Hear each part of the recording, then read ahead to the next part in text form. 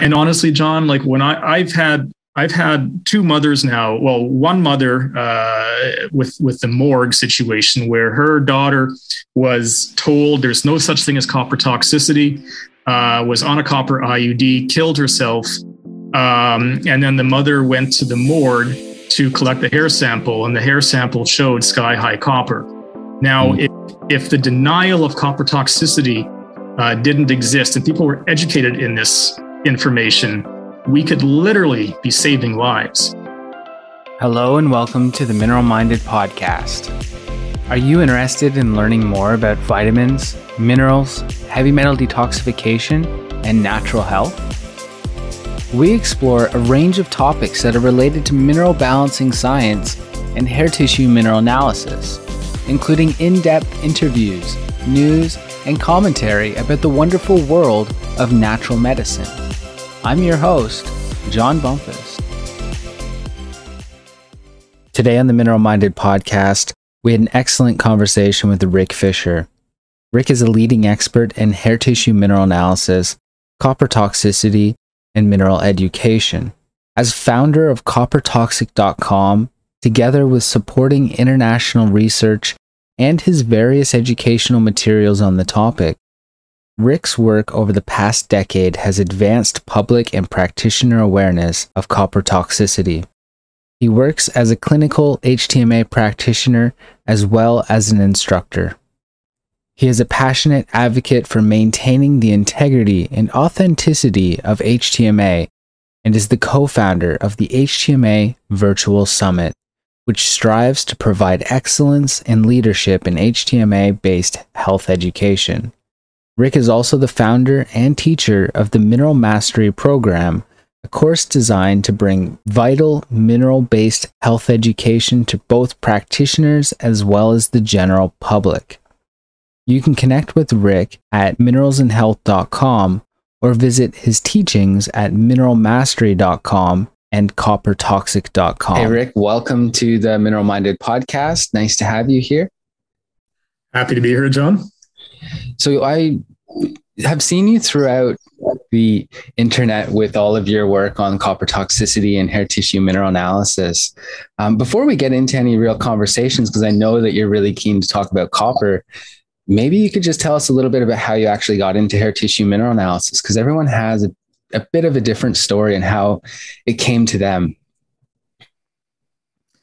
Yeah, certainly. I began this work back in 2013 after a tragic incident that happened to my fiance at that time with copper toxicity, stemming in large part from her copper IUD and some other factors as well. And because of the denial of hair analysis at that time by her doctor, she was led on a dangerous path, and it destroyed our relationship, our family. And I just my life for several years just into the research of copper toxicity, which can only fully be understood when you look at copper in connection with other minerals. And in order to do that, you also need to utilize hair analysis, because a blood test, and we can talk more about this if you want, but a blood test alone is not enough to fully grasp copper toxicity. And this is why hair analysis is so important. And unfortunately, it's a test that has been attacked over and over again over the decades, which has kept it off the radar of a lot of people with tragic consequences. Wow. Yeah. So you come completely in that copper toxicity basis.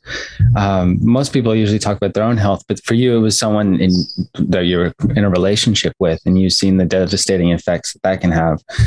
Yeah, this was an act of love that got me into this field. I mean, I have a nutrition background to begin with and a health background, but I was never taught any of these deep mineral concepts or hair analysis in my training. And just as I began my research and witnessing more and more the denial of copper toxicity, first of all, and the non-acceptance of HTMA or the misuse of HTMA, and the vast numbers of people, and women especially, who were affected by copper toxicity, that just drove me further to really get this information out there. Oh, that's fantastic because, you know, as you said, the blood test is limited. And I think we should be clear, because both of us primarily practice with hair tissue mineral analysis, that hair testing is limited as well. But it's just understanding those limitations. And then if you can't see what you're looking for, maybe you should consider another test. And I think that's one reason why a lot of medical doctors have this veil of ignorance over them, is because they kind of live in this, you know, blood reigns. It's the ultimate test. And then they might do urine or something if they're looking for a kidney infection or something. But they overlook the simplicity of a hair test. And to be fair, I think it's because, and maybe it's a lot like when you went to nutrition school. I know it was when I went, I didn't really learn much about minerals. Basically, it was like, oh, they're important, they're essential for health, and then it goes calcium for bones, magnesium for bones, and ATP, and then you just kind of brush over it, and then it's like, oh, eat your kale and eat healthy, and you know, the fluffy stuff. Here's some food sources for all of it, and now they have put a vegan twist on it all anyway. But it's basically eat a balanced diet, which is the same thing the medical doctor says. And when it comes into practice, it doesn't always pan out that way. So I think hair tissue mineral analysis is a critical tool, but we need to understand that because it's been vilified throughout history, and even to some degree, maybe there was a kind of effort to destroy this whole perspective of hair testing, that we definitely need to be mindful about when, you know, you and I incorporate it into our practices, to be a little bit more open about, you know, the limitations, but also like its validity, and, you know, keep hammering home that like, this isn't like a, you know, a bioenergetic test that one person might test you and another person might test you for the same thing, and they come back complete opposites. You know, maybe you've had that experience with kinesiology where someone says, you know, you need copper, you need selenium. And then when you do an actual hair test, it's like, no, you really don't. Right. And it's like that hair scan that we see on the internet. And some people come to me and they go, hey, I got a hair test, and they send me this report that was done through a machine. Do you have any experience with that? Oh, John, I have experience with pretty much all the different types of hair analysis out there, and there are a lot of them. And this adds to the confusion because, you know, people think that a hair analysis is all the same, and it is anything but. There are not only many labs and forms of hair analysis, and not all are focused on, you know, what we're talking about here in terms of nutritional hair analysis. But yeah, as you mentioned, there's a biogenic element to it, where you place, you know, a hair follicle on a disc and it gets beamed across the ocean and magically sends back, you know, a beautiful report with results. I mean, I've received hair analyses from overseas, where someone got their test done by the local lab, and magnesium wasn't even included. Now, I mean, you and I both know that magnesium is one of the most important minerals. So how can you even do a mineral test and not even test for magnesium? It's shocking. And then I've seen others where, or a lot, where the practitioner or the lab is simply advising based on the face value readings. Okay, so if we use magnesium again as an example, a magnesium bar can be high in the hair analysis. Same thing with zinc or possibly potassium or other levels as well. And without proper training, they will just say, well, your level of that mineral is high and therefore you should avoid it. In some cases, they'll say it's toxic, you know, avoid it at all costs. And they're not understanding that a lot of these situations where a hair level is elevated is being caused by intracellular loss. So this concept needs to be understood by any practitioner offering hair analysis. And I find that many practitioners are not trained in that very simple concept. There's also the ignorance to exogenous exposures. What I mean by that is if a person has had an Epsom salt bath, for example, and their hair contacted the Epsom salt bath water and their hair magnesium is high. Again, that should be a question that any practitioner asks of their patient if they see a high level. Is this a possible exposure source?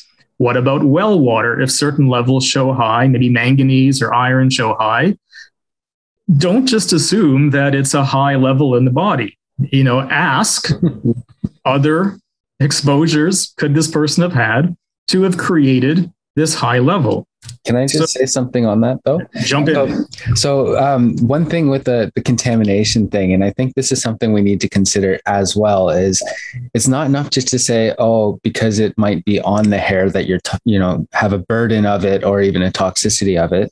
But it's also something to consider that, especially in the case of iron and manganese and well water, that if you've been exposed to that for years and you've been washing your body, literally bathing in it, to some degree, it's where a contamination becomes an exposure because you've been, consuming. It's like copper. If it's Absolutely. In the well water and you have acidic water, or even, it doesn't even always have to be very acidic water, it can still pick that up. And yes, it can be a contamination, but you're also being exposed to that. It's like if you're a welder and you get, or a plumber or something, you get exposed to lead and it's on the hair and they didn't wash it.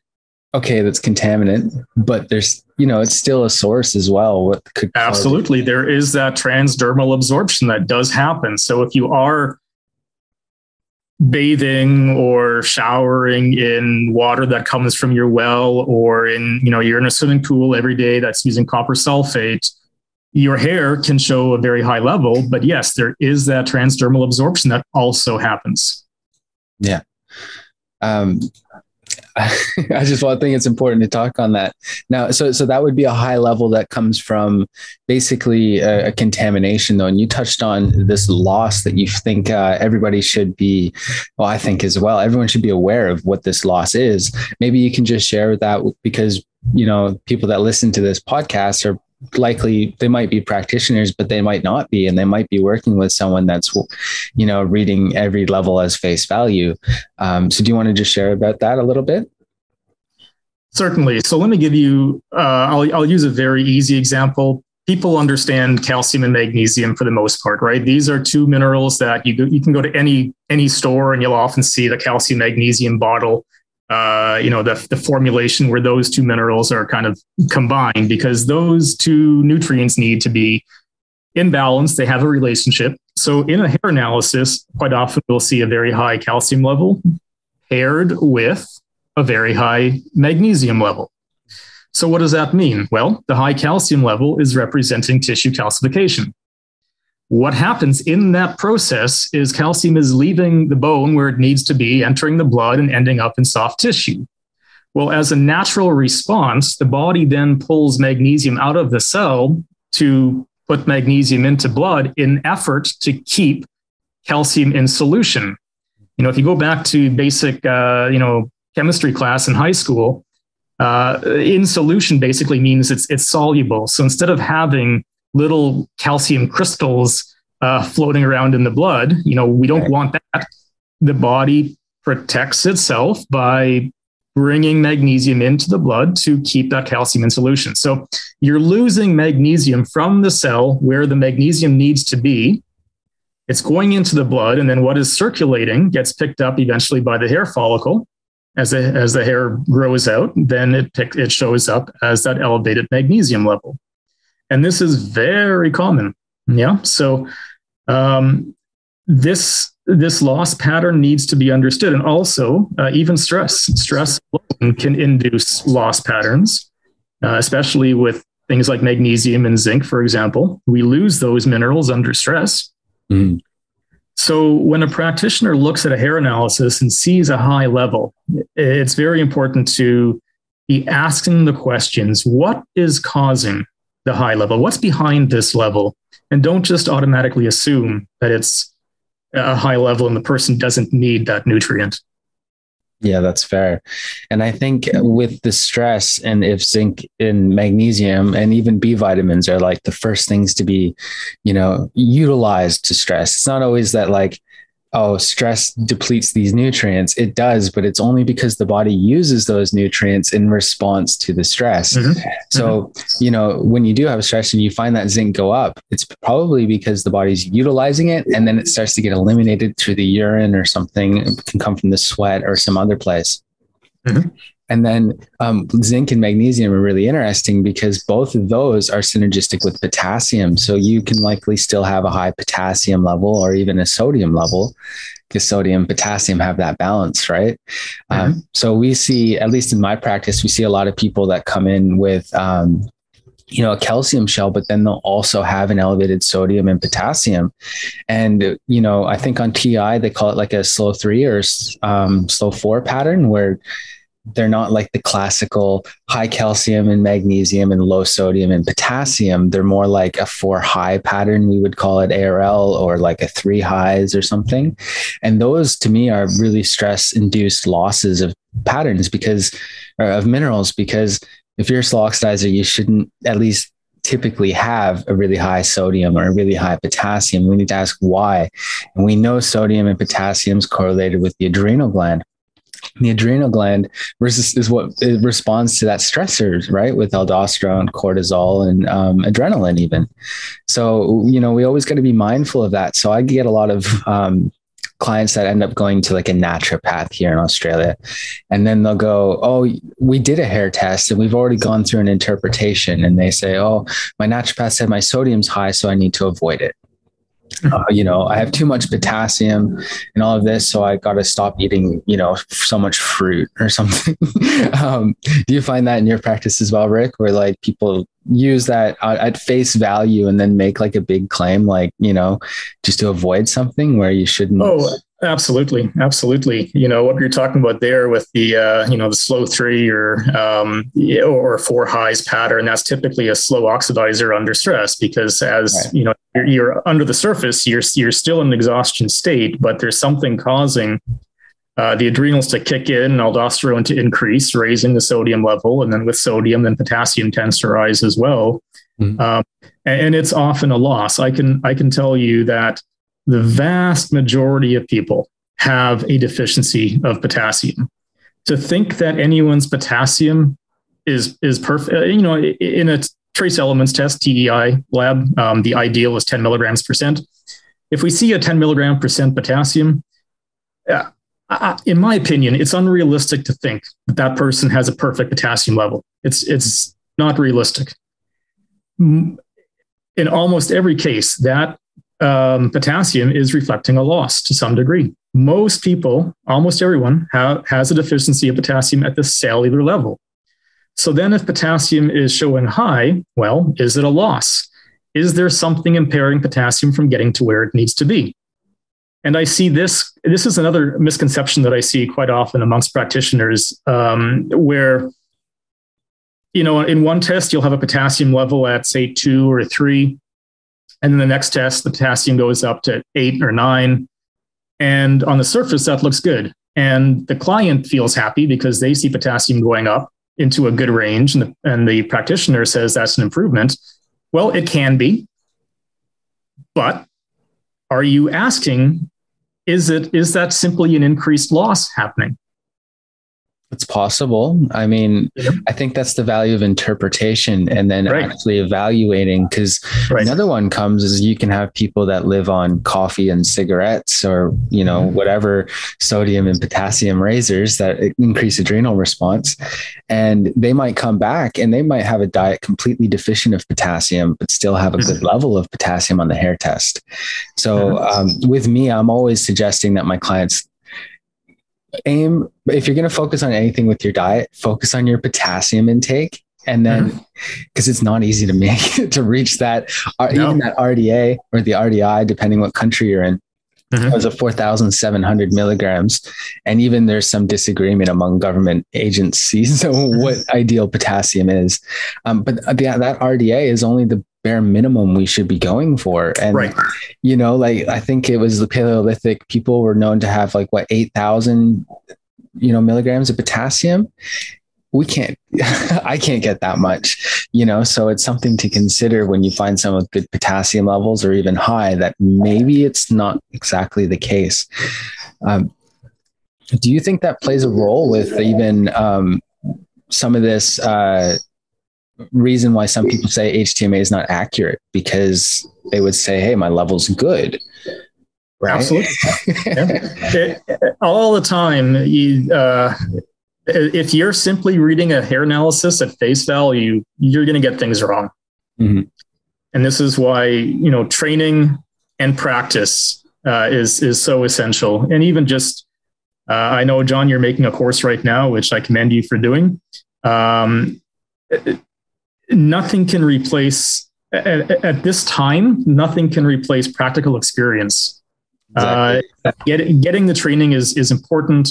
Getting your certificate is step one, but then going into practice and working, not with patients initially, work with your friends and family and practice this, because HTMA, and I see this too, is someone gets their certificate and, next day they're out calling themselves a practitioner. Starting their business and they're now an expert. And it's exactly. HTMA is so complex. I don't think anyone can ever fully understand all the nuances of HTMA. It's an ongoing process of learning, but it does take, I say it takes at least 100 hair analyses to analyze just to get comfortable with what you're doing. Anything below that, you're still an apprentice. I agree, because in our course, that was a concern of mine, was book learning without practical experience. So trying to replicate that in our course became a real challenge. So we ended up doing case studies. So I would comment about various, I think I did 10 or 13 different case studies where I would go through, how I perceived this test, why I recommended things, but it wasn't like the student learning their own experiential way. It was learning from someone else, of what they've done and why they did it, and then what the results came back as, so we can kind of show them over a year, 2 years, what can happen if you do things. And then, and I've honestly even been like, I just knew intuitively they needed this. It wasn't indicated on the hair test. I was just like, hey, they need this nutrient, and then it seems to pan out. And the other thing is, so we tried to, at least in our course, we tried to replicate a little bit of that mentorship with that. And then we also gave them actual cases themselves. So we give them a hair test and an intake form and ask them to interpret it and, type a thing up. And then we also ask them, hey, do a supplement recommendation, and we did it for 3, but you need more than 3, but it was to get, so when they finish, it's not their first time doing it, was kind of our goal, so that it was at least it's not their first time working with someone and it's their mom, right? At least they would have been approved on something they recommended, in the past. So I think that's really important. That's one of the things that I do. I mean, I've trained a lot of practitioners, and just even doing ongoing mentorship as practitioners are getting comfortable with HTMA, and they'll submit to me their protocol. I'll review it. I'll give them my suggestions, and having that person to bounce ideas off of is, I think, really important until you've done a number of these and really get comfortable with it. And like you said, there's also that element of kind of intuition. We kind of start to pick up on things that I think only come with experience, intuitive suggestions or intuitive understanding of what might be causing a certain pattern. Yeah, no, it's interesting. And I guess because we were talking about losses, we also got to consider stress, like emotional stress, physical stress is a real thing. It's undeniable. But there's also that stress in the body due to chemicals or toxic metals that we might not see on that hair test. And there's lots of times I've been talking with someone, I said, look, you're going to start dumping lead, or you're going to start dumping this, or mercury is another one, because you see the low zinc, you see the low selenium, and you see, low thyroid, and you're like, there's got to be some mercury there. This person ate tuna for the last 6 years. Where is it? And then the next test, it jumps right up. And then, it makes the client actually really believe you as well, when you can kind of foresee the future with what's going on. But then also it's just that like, there was no indication on the test to show that, well, the level itself, if you looked at mercury or whatever one, that was the reason why they had a high sodium or something, so. Yeah, or low potassium, blocking potassium from getting to where it needs to be. Yeah. And again, this goes back to what we talked about earlier about reading a test at face value. You cannot do that. So just because you don't see any toxic metals showing up in the hair does not mean that the body has no toxic metals in the body. It's not demobilized at that time. So if you see a zinc level at 10 or 11 milligrams percent, and yet mercury is not showing, there's a pretty good chance that there is mercury in the system. It's just not mobilized. And sure enough, then on a retest, maybe next retest or 2 tests down the road, you'll see that mercury pop up, or aluminum or arsenic, whatever it might be. Yeah. And a client then will sometimes be discouraged because they see that as a worsening of their condition. And again, this is where the practitioner has to explain, this is not necessarily a worsening of your condition. This is your body now having the ability to mobilize that metal, which is step 1. Step 2 is getting it out of the body. But at least you're mobilizing things now. Yeah, of course. And it can take, sometimes years to get metals out, and you are always getting exposed as well. So it's kind of like, you're trying to empty a bucket that's being filled at the same time. Right. But we want to kind of encourage the elimination quicker than the utilization. And that's where we need to take advantage of nutrients and how they antagonize and protect us from toxic metals, as well as encourage the elimination. So, that's one reason why I don't really like Andy Cutler protocols or something, where it's just like, take a chelator. And then they're like, oh, don't take those B vitamins. It has sulfur in it. It's like, how important sulfur is for detoxing? You can't just avoid sulfur, and say, oh, I'm detoxing because I'm taking a chelator to do it. And there are some cases where too much sulfur is contraindicated as well, because sulfur can raise calcium, but that kind of takes some practice as well. Do I use a methyl donor for a slow oxidizer? Do you use them, Rick, like taurine or TMG or anything? Oh, absolutely. Yeah, absolutely. Especially with something like copper, that taurine, that sulfuric amino acid is so important to help escort copper out of the body. If you think about copper, and we can talk about that next if you want. Sure. Let's copper toxicity. The primary route of copper toxicity to get out of the body is through bile.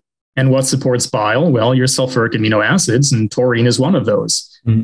So, yeah, I mean, I'm applying taurine pretty much with anyone with a blatant copper toxicity condition, especially if they're not, if you're on a meat-based diet, you're eating lots of meat, then there's a good chance you're getting probably enough taurine. But especially if you're vegetarian or vegan, your taurine dietary intake is minimal at best. I absolutely no, because it comes from animals primarily. So, taurine, I guess I just wanted to comment quickly just on this idea of addressing a hair test completely based off nutrient interactions can cause problems as well. So if just only because we brought up taurine and like a slow oxidizer, taurine is a methyl group, so like a sulfur, and sulfur can raise calcium. And some people will say, don't take anything that would raise calcium if they have a calcium shell or if they have an elevated calcium. It seems like you're not in that camp, Rick, and I'm not in that camp either. I will use something, even though it might be somewhat contraindicated, but it's because I have a reason for using it, sometimes, even just using actually calcium or magnesium, and sometimes you can't use too much magnesium or something, but you do need it still. And taurine is a good example of that, or even TMG, right? really important nutrients. And the other thing is those sulfur amino acids, maybe you have some experience with this, Rick, but when you're going through copper dumps, or like, for those that don't know what that, it's basically like when your body starts to eliminate that copper that was built up in the liver or in the nervous system. It can even be in the muscles. And once it starts to come out, usually you don't feel that great, A, and then B, they can have a really strong mental and emotional connection. And using sulfur amino acids like inositol, choline, methionine, taurine, even niacin can be really helpful to kind of curve that copper dump symptoms. Do you use it for that as well, or is it just because you already recommend it that you don't use more? Or what's your thoughts on that, Rick? Yeah, no, I do use that. I just want to comment quickly on the word elimination, because I find that leads to sometimes a bit of misunderstanding amongst people who are new to this. Sure. So when we think of elimination, we conjure up the image of the body eliminating it, getting it out of the body. Yeah. And copper dumping really is not so much the elimination as it is the mobilization. Copper dumping is the mobilization of the copper out of cell and tissue into the bloodstream. And now it's mobilized, things are dumping. And then elimination is the next step, is getting it out of the body. Right. Yeah? Thanks for that clarification. Cause I just kind of, breeze over it a little bit, but no, you're absolutely right. It is like that. Mm-hmm. So in terms of the elimination aspect, yes, taurine and the sulfuric amino acids are definitely, sulfur compounds are definitely important for that. And it is during that dumping phase where copper is being stirred up and floating around in the blood that the reactions typically amplify and people don't feel good. And it's going to lead to the heightened anxiety and the heightened panic reactions, because there's that hypoglycemic reaction and it's increasing adrenaline at that same time. And adrenaline's an anxiety and panic hormone. Copper dumping for, I would say, most people who are truly copper toxic is not a fun experience. So again, then comes the education. People feel worse initially. And if they're not taught that this is part of the process, they might give up. And likewise, just because a person feels better immediately, does that necessarily mean that they're healed?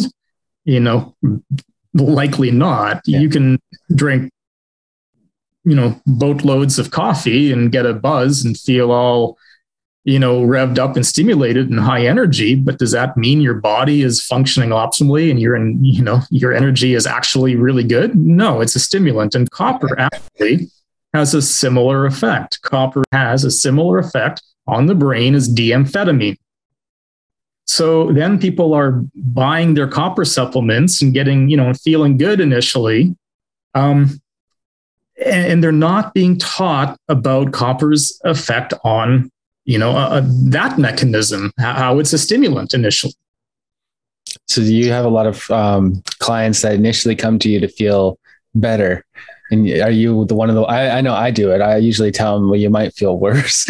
And then like in the long term, you can feel better. But, once we start improving the body and taking away some crutches, you might not always feel the best ever. And, I say this to even potential client. I'm a terrible salesperson because I'll tell them yes, in the long term on a program, you can feel better, but depending on your situation, I'm going to put you through hell first. Right. And you'll feel better only because of how bad you felt before. No, but that is a thing, right? Where some of those dumping, and it's to some degree, you can kind of predict it, but not always. Like you don't know when you're going to start dumping and then eliminating that copper. And some people start dumping before their body's really able to completely eliminate. And that can cause a real challenge as well. Mm-hmm. And it's hard for us to predict that with every individual, Well, you want to be support. Yeah. I mean, I see the protocols that are pushing the high. So well, let's go back a step. A lot of my clients, the majority of my clients, because my specialty is copper toxicity, and I work with, now thousands of copper toxic females, a lot of them on copper IUDs.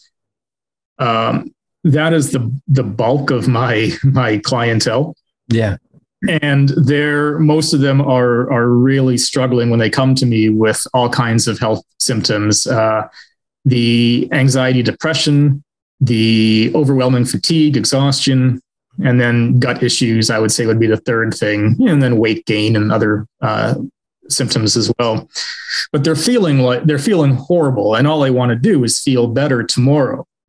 And it's not as simple as that. And, all the time I work with women who will have a copper IUD in their body. They take it out, and the next day, the next week, they feel better, and they assume that their body is now balanced. No, it's not.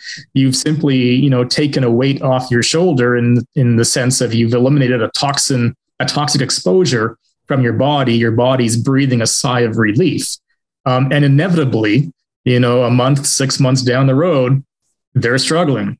So this is where the HTMA comes in so importantly, because that helps you understand what's happening with the mineral system. So one of the first things that, we should be looking at is, what are the obvious signs of elimination? Are they completely exhausted? What are their bowel movements? Are you having one bowel movement every second day?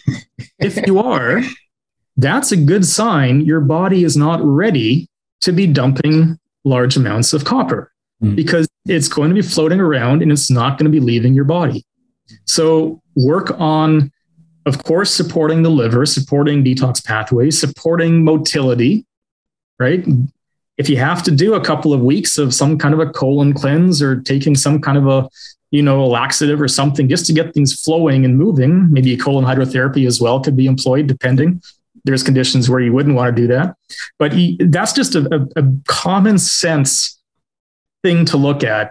What are your bowel movements? Anybody can ask that question. I ask it every call, every time I have a consult with someone. So what are the bowel movements like?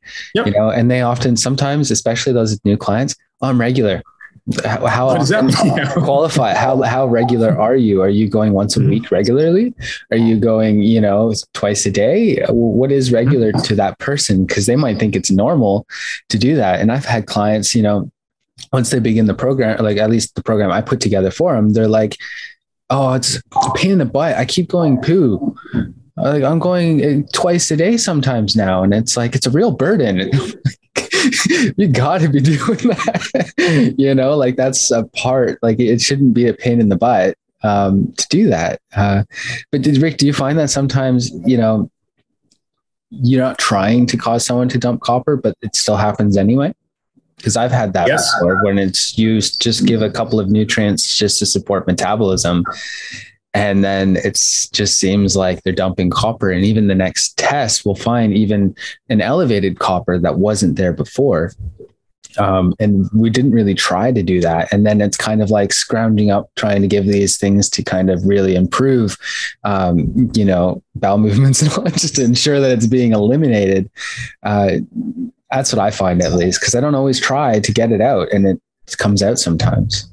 Well, look, I mean, you can do whatever you do with nutritional guidance and guide in a very gentle way in that sense. But if the client has some major stressor going on, or they decide to run a marathon or intense exercise, that's going to induce a dump. So it's not always what the practitioner is doing in terms of giving supplements. Like, what is the person's stress level? What are they going through? What's the exercise? Because all those factors can induce dumping. Can I get your opinion on something, Rick? So there's well known in HTMA, there's kind of like a fork in the road where the roads divide. And it seems like as the road divides in different perspectives, it keeps dividing. So it turns into like this fractal, division.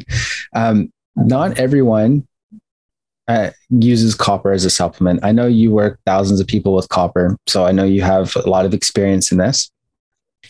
Do you recommend clients avoid copper in their food? Do you use copper supplementation for those, people with copper excess or copper burdens?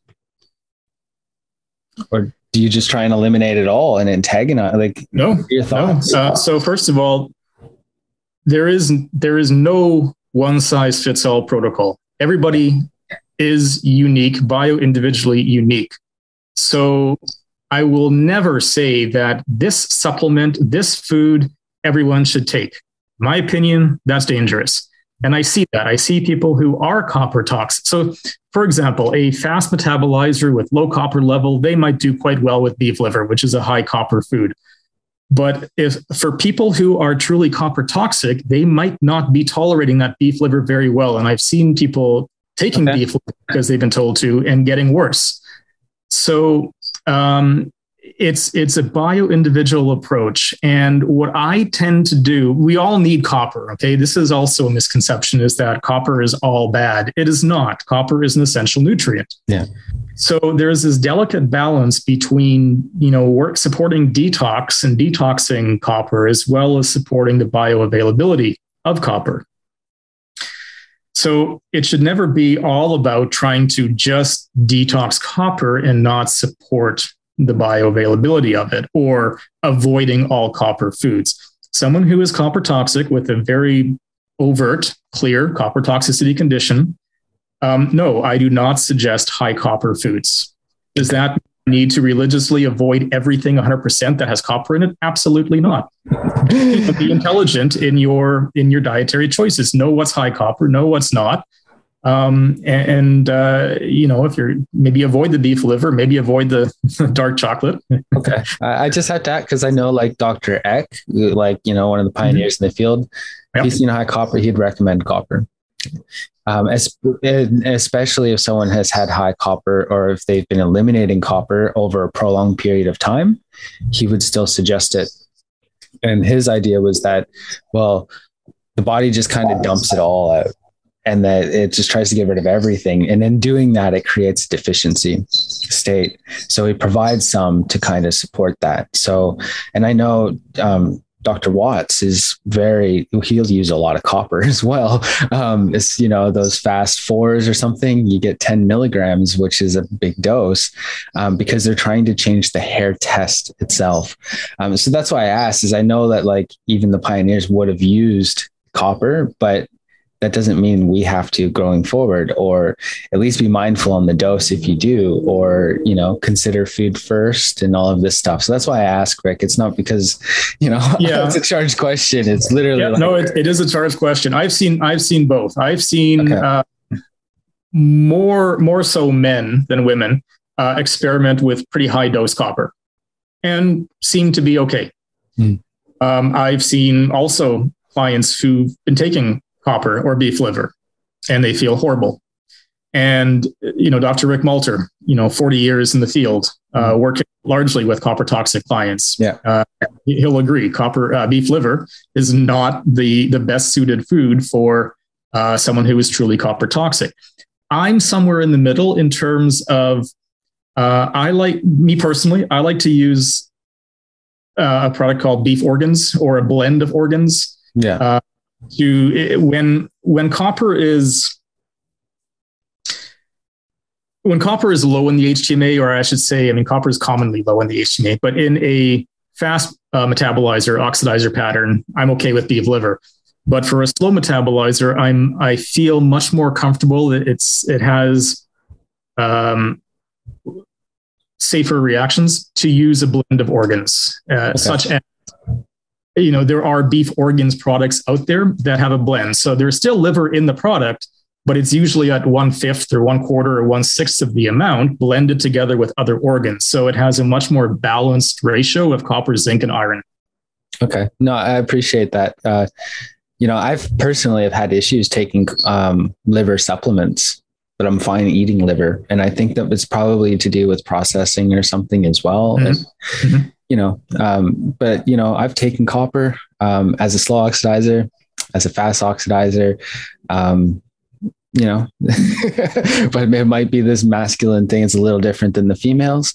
I've had clients where I'll try one approach, and it might not work. And then I'll change to a different, methodology, because it just doesn't seem to be going the way that it's been that kind of expected things to turn.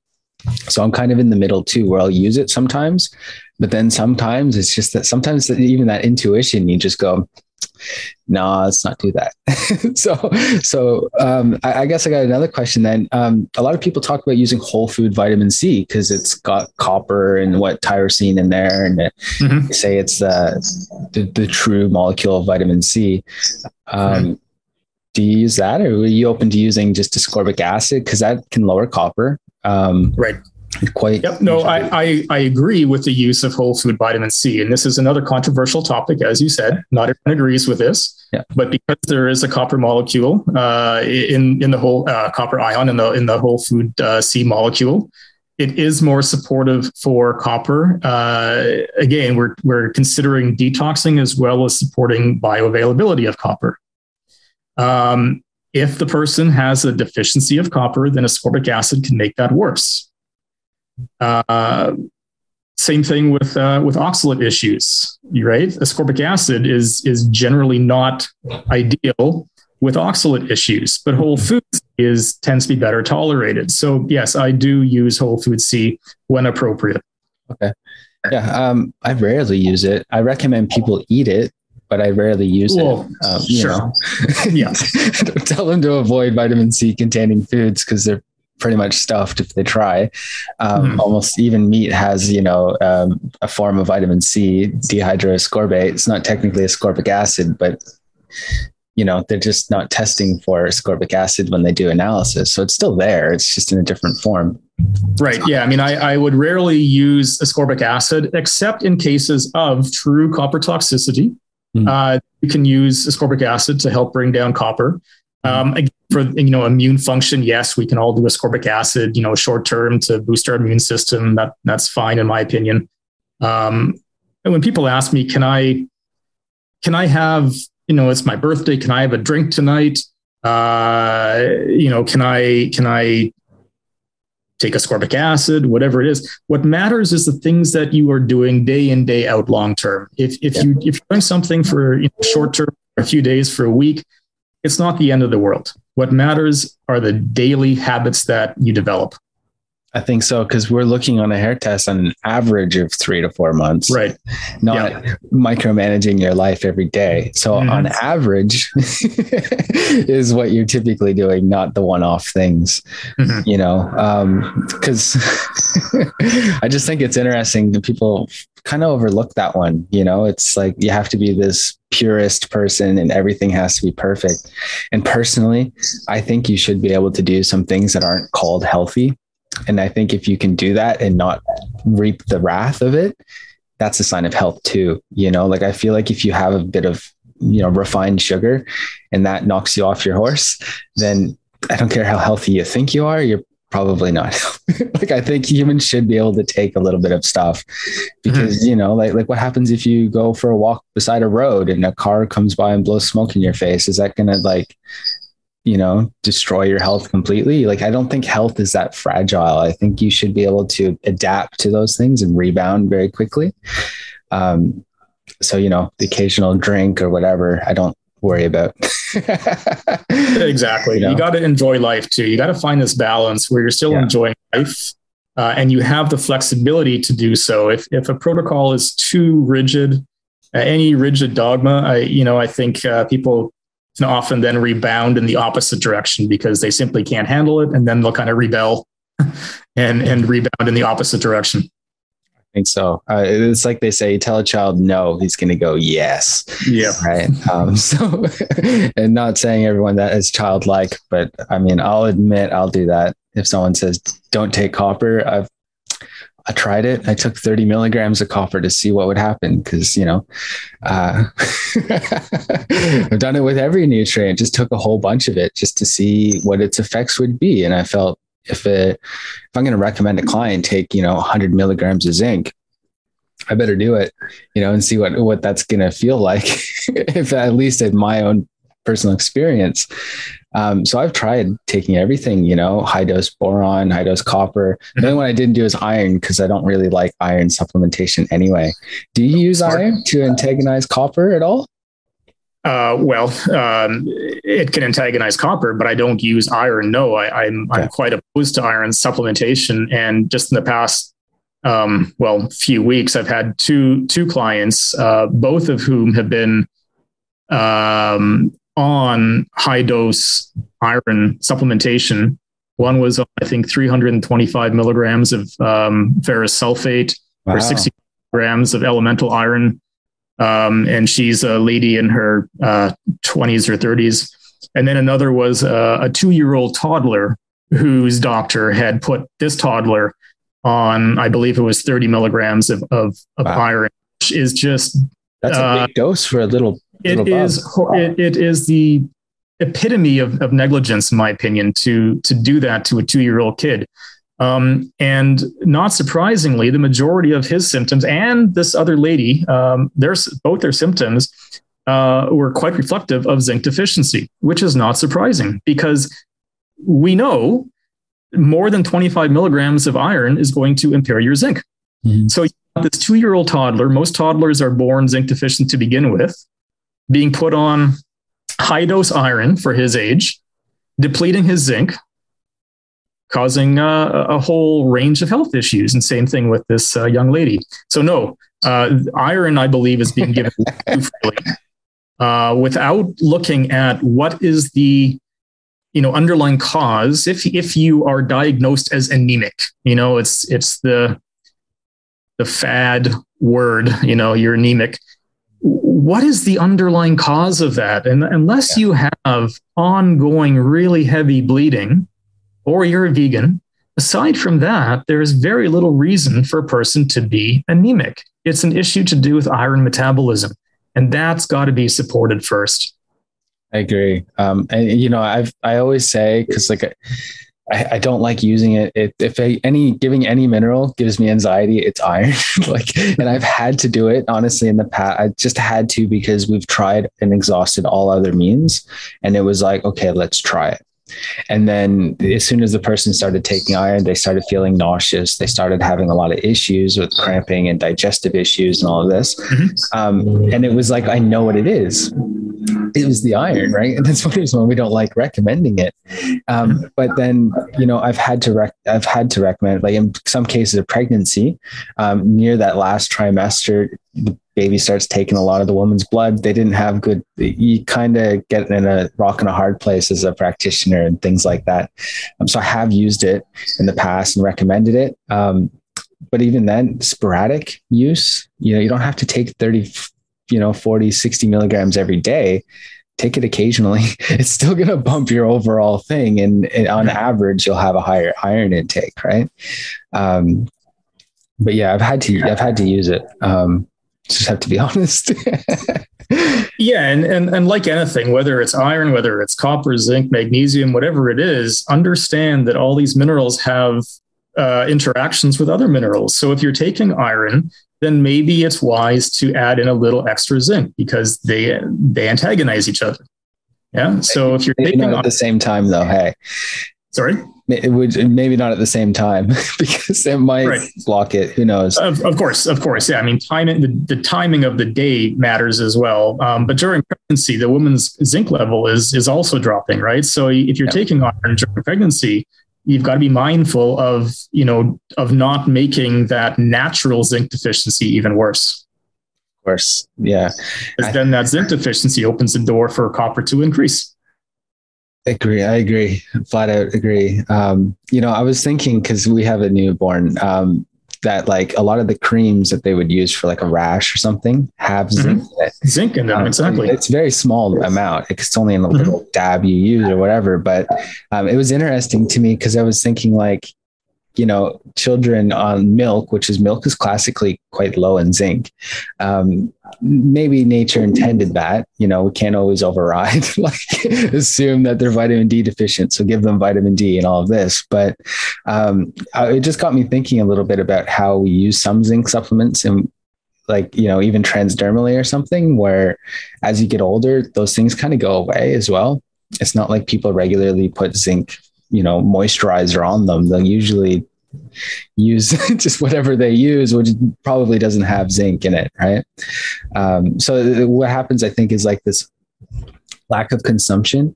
And I know when I grew up, I went vegetarian because of the ethical reasons. And I was one of those people that thought I could get zinc from food as a vegetarian. So I used to go out of my way and eat ants. So ants were high, they're black foods, they're high in zinc, right? I'll tell you, my first hair, you wouldn't think I was getting any zinc. I'm sorry, you ate ants as a vegetarian? Did I miss something there? Yeah, I ate ants. So I wasn't like a vegan. It was like, I'd eat egg, I'd have milk and dairy product, and I would eat ants.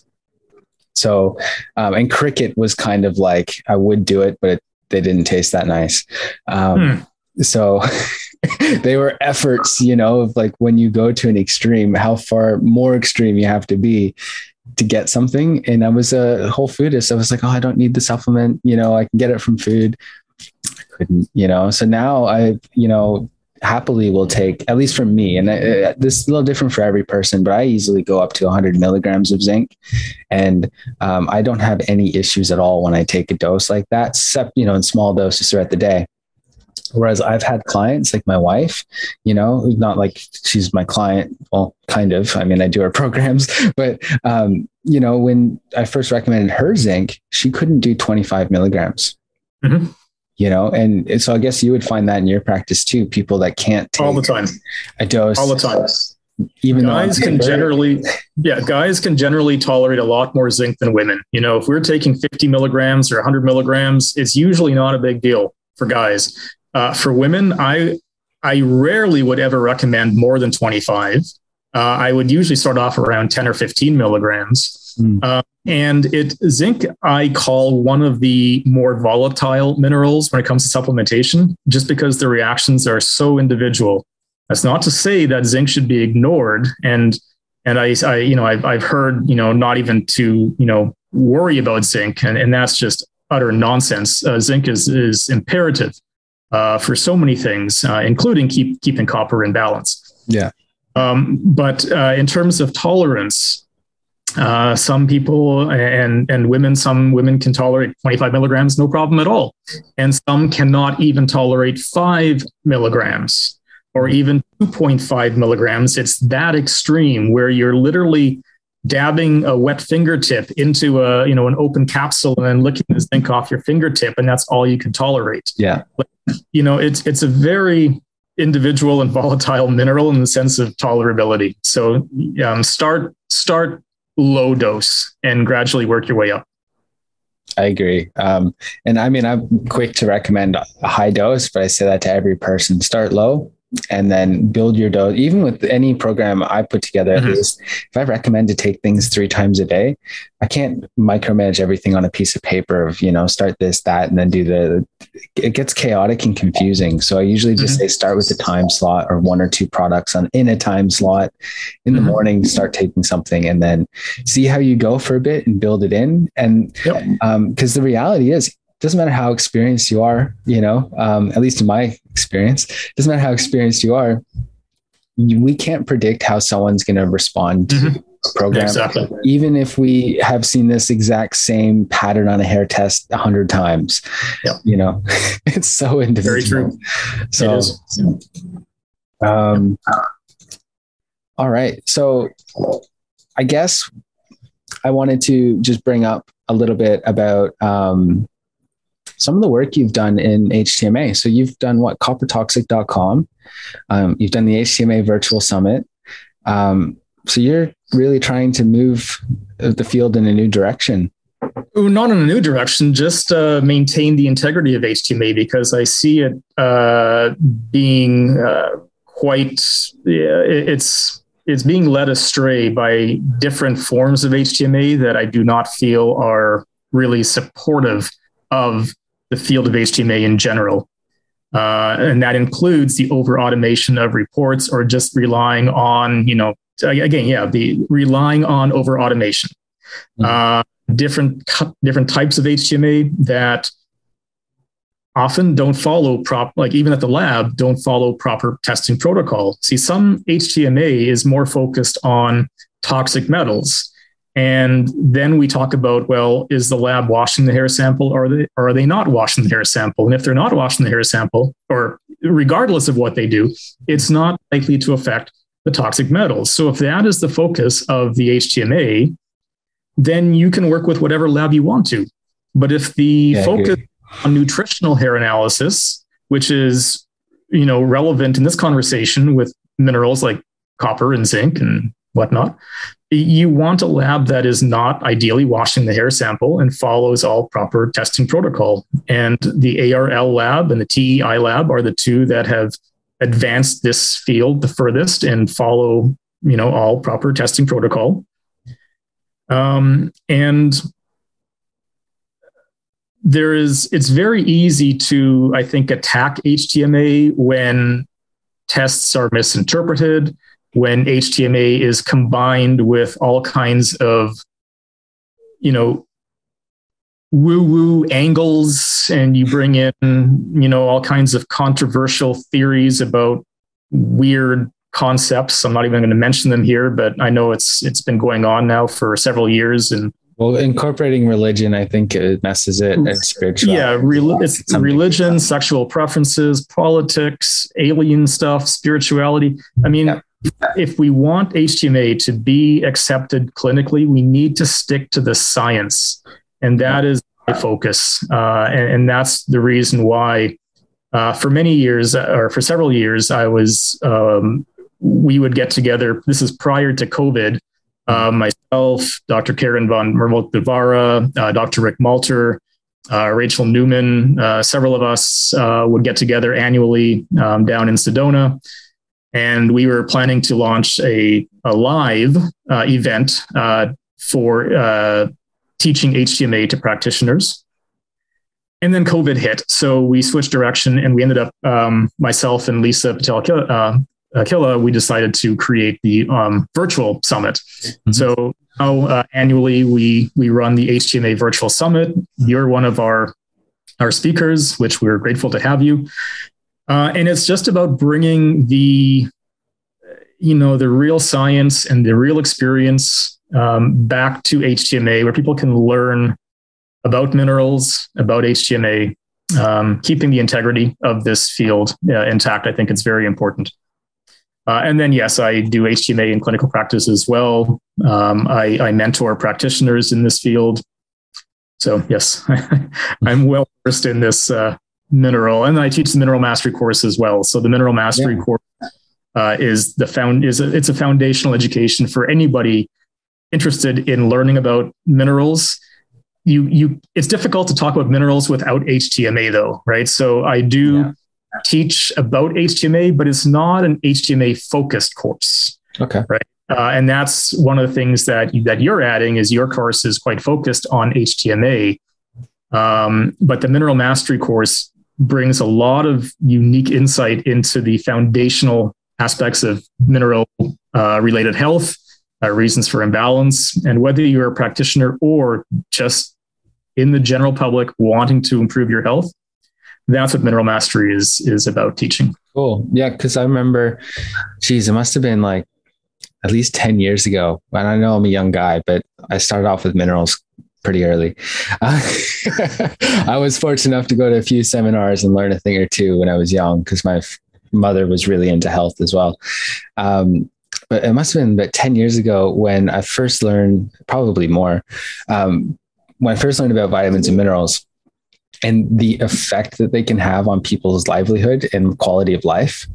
And every time I tried to bring it up to other practitioners, or anything, I talked to a naturopath.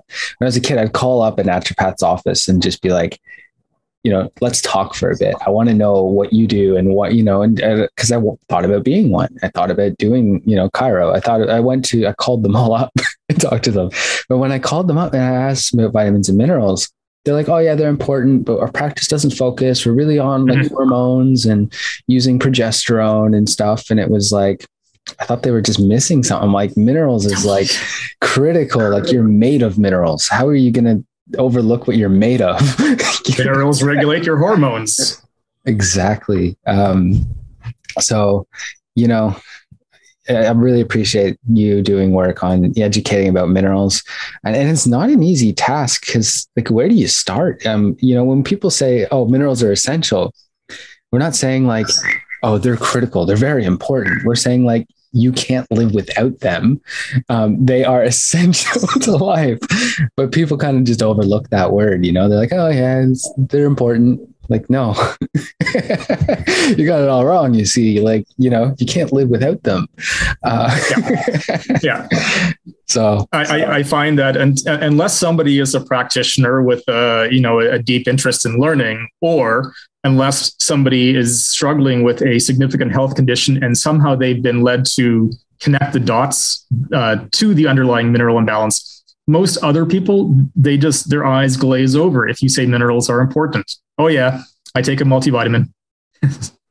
I've had clients that are like working with other practitioners. It's really common when you work with chronic health conditions, and they go, oh, I'm working with a practitioner on my thyroid. We're taking ashwagandha. And I'm like, great. You know, ashwagandha is really helpful for adrenal, really helpful for thyroid. What are you doing nutritionally to support this? You know, oh, I'm taking mold binders and I'm taking this. And it's like, but are you about your iodine, your selenium, your manganese, your zinc? They all play a role. Exactly. And I'm like, geez, like, they have to be there. Like, they don't come from nowhere. You know, I don't care how advanced meditator you are. You can't conjure up minerals. I know that there's breatharians that say they can, but I don't think so. Yeah, well, you know, I mean, I've worked in my client base. I've worked with everyone from the sickest of the sick to champion athletes, nutritionists, dietitians, people who have all the tools in their toolkit, functional diagnostic nutritionists. They all have supposedly the tools in their toolkit to eat and live healthy. And yet a lot of them have symptoms. Even the elite, my elite clients have symptoms, and they all have mineral imbalances.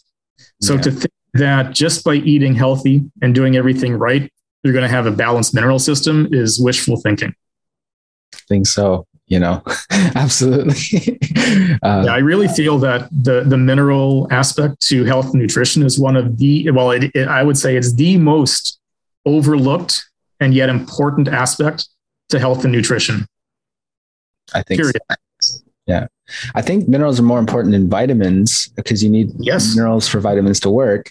Exactly. So even sometimes, you know, people are like, get concerned. Oh, how do you discern about a thiamine deficiency? And I'm like, well, I want to make sure that their adrenal function's working in general, not just thiamine, not just vitamin B2, not just vitamin B5. I'm like, so in my practice, and I'll speak for myself, Rick, because I don't know entirely about what you do.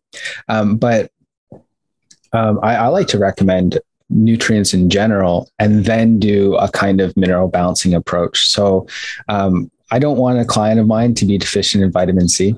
I don't want a client to be low in B1, B2, any of them. I make sure you're getting at least the RDA. And then I'll do the other stuff, because especially if you're working with people with chronic health issues, and if their minerals are imbalanced, they're likely deficient in multiple vitamins as well. So I don't care if they're 4 lows and, you know, 4 low pattern. People often say, don't give B vitamins. They're too stimulating. Sometimes a little bit is needed, I think, at least, and I will provide them. You know, and sometimes, especially that 4 low case, and I mention this just because I know that there's different camps of approaching it, but, you know, people often use sedative nutrients, calcium, magnesium, zinc. I find that there's 2 different situations there where some are depleted and they honestly just need to like put the adrenals to bed, like Dr. X says, and put them to sleep. Not like a vet, but like, you know, make them tired. And then there's the other group that are just so depleted. They don't have the nutrients to actually have energy anymore. So sometimes I'll give, you know, a 4 low pattern, a little bit of B vitamins and then slow them down. And for others, and this comes from a conversation. This doesn't come from a mathematical equation on a hair test. You know, this pattern equals this dose. It's, hey, we need to give some more B vitamins regardless of the hair test, and, you know, support your body's ability to recover, you know. So I'm kind of like in the middle. So, you know, I think minerals are so important that I'll recommend them, even if it's somewhat contraindicated sometimes on the hair test. All right.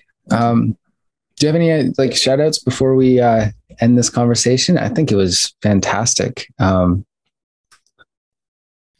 Yeah, I would just encourage everyone listening, whether you're a practitioner or just general public, to dive deeper into this mineral world and HTMA. Learn as much as you can.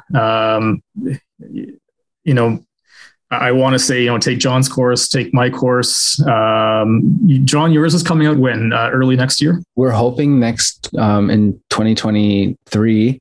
Our course is done. It's just, there's a little bit of errors on slides, and in the beginning I had microphone issues and camera issue, and so like the content's done. It's just redoing it all over again with one fine-tooth comb to make sure that everything is good, because I feel, to be honest, at least with my course, is that I felt like there was a need for a more in-depth on hair testing, and not just hair testing. We go into, the principles and philosophy of natural medicine, which is, I think, your principles and your philosophy guide your whole practice. So to me, it has to be a part of your perspective when you learn HTMA, because if you come from it thinking replacement therapy is the best, or if you come from it thinking reductionism, bring it down to the single things is the best, that's going to affect your practice down the road. And so we wanted to kind of at least educate you, our students, on what, at least the natural perspectives are. It's up to you if you can believe them. We're not like dogmatic, but it's at least bring them to the table and talk about holism and this kind of stuff. And then we did a separate course on like nutrition, and we just covered the foundations of nutrition. What does berry look like, and do we see it in clinical practice? We might not find the diagnosis, but we still find people deficient in B vitamins. If you have a client like dermatitis and diarrhea, and their memory's going, I would be considering vitamin B3, regardless of the hair test. Let's kind of support that. And we talk about the limitations of symptoms and the limitations of the test as well. And we still encourage people to keep going after our course, which is 100 and something hours. I think it was 150 hours of recorded information, to keep going and learning, because life is about learning. You can't just stop and just be like, all right, I'm an expert. I'm still learning. I'm forever reading textbooks on vitamins and minerals, PubMed articles, reading Rick's stuff, your articles, watching your stuff, watching other practitioners in the field to see what they are coming up with. So I really, keep learning, as you said, Rick. It's just this is the way of life. Absolutely. Yeah. And so the Mineral Mastery course, which I teach at mineralmastery.com, this, as I said, is a course for both practitioners as well as the general public. Going deep into the minerals, reasons why we have mineral imbalance, things like zinc deficiency, which is so often overlooked, and the myriad reasons why zinc is important and why we have imbalances with zinc, and same with magnesium and copper, especially. I mean, I am the copper guy. So this course is the fundamental course for learning about copper toxicity. Yeah. Anybody dealing with copper toxicity, this course can be life-changing. And honestly, John, like when I've had two mothers now. Well, one mother with the morgue situation, where her daughter was told there's no such thing as copper toxicity, was on a copper IUD, killed herself, and then the mother went to the morgue to collect the hair sample, and the hair sample showed sky-high copper. Now, if the denial of copper toxicity didn't exist and people were educated in this information, we could literally be saving lives. So I'm very passionate about getting this information out there and helping support young women, especially, with this vital health knowledge. You're doing a great job, especially with your website, coppertoxic.com. I go to it. I send clients to it, especially the as soon as I get a test and it comes back with high copper, immediately go check out that website, Well, thank you, sir. I could probably add some updates to it. It's several years old now, but the this is just the way. Yeah, it's always that way. You learn, and then it takes a little while for it to reach the websites. It's also another reason why it's great to work with you or work with a practitioner, because they don't always have time to update the website. That's the thing, right? It's just time. I don't have the time right now to be tweaking the website, but course goes through it in a very easy to understand way, because the Copper Talk site is, there's a lot of information there that, can be overwhelming. So I teach things in a step-by-step progression, easy to understand, connection between minerals and vitamins, connection between minerals and toxic metals, and how understanding the mineral imbalance helps you understand toxic metals, how to detox those toxic metals, all of that. So one thing that, in terms of shout outs, John, I will simply mention this for your listeners. I've created a special deal for your listeners of the podcast. It's an extremely original promo code, podcast30, and you'll save 30% on the Mineral Mastery course. So at mineralmastery.com, at checkout, promo code podcast30 to save 30%. Cool. Thanks. That's awesome. I did not know that was coming. So that's awesome for you. And, we're going to put that links and all that in on our webpage so that you or anyone else can find it. And no, that's fantastic. Thanks for that, Rick. You're welcome. All right. Well, I'm going to call it a day, and thanks for joining us. Hopefully we can have another chat sometime in the future. It was a real pleasure. Thanks for having me, John.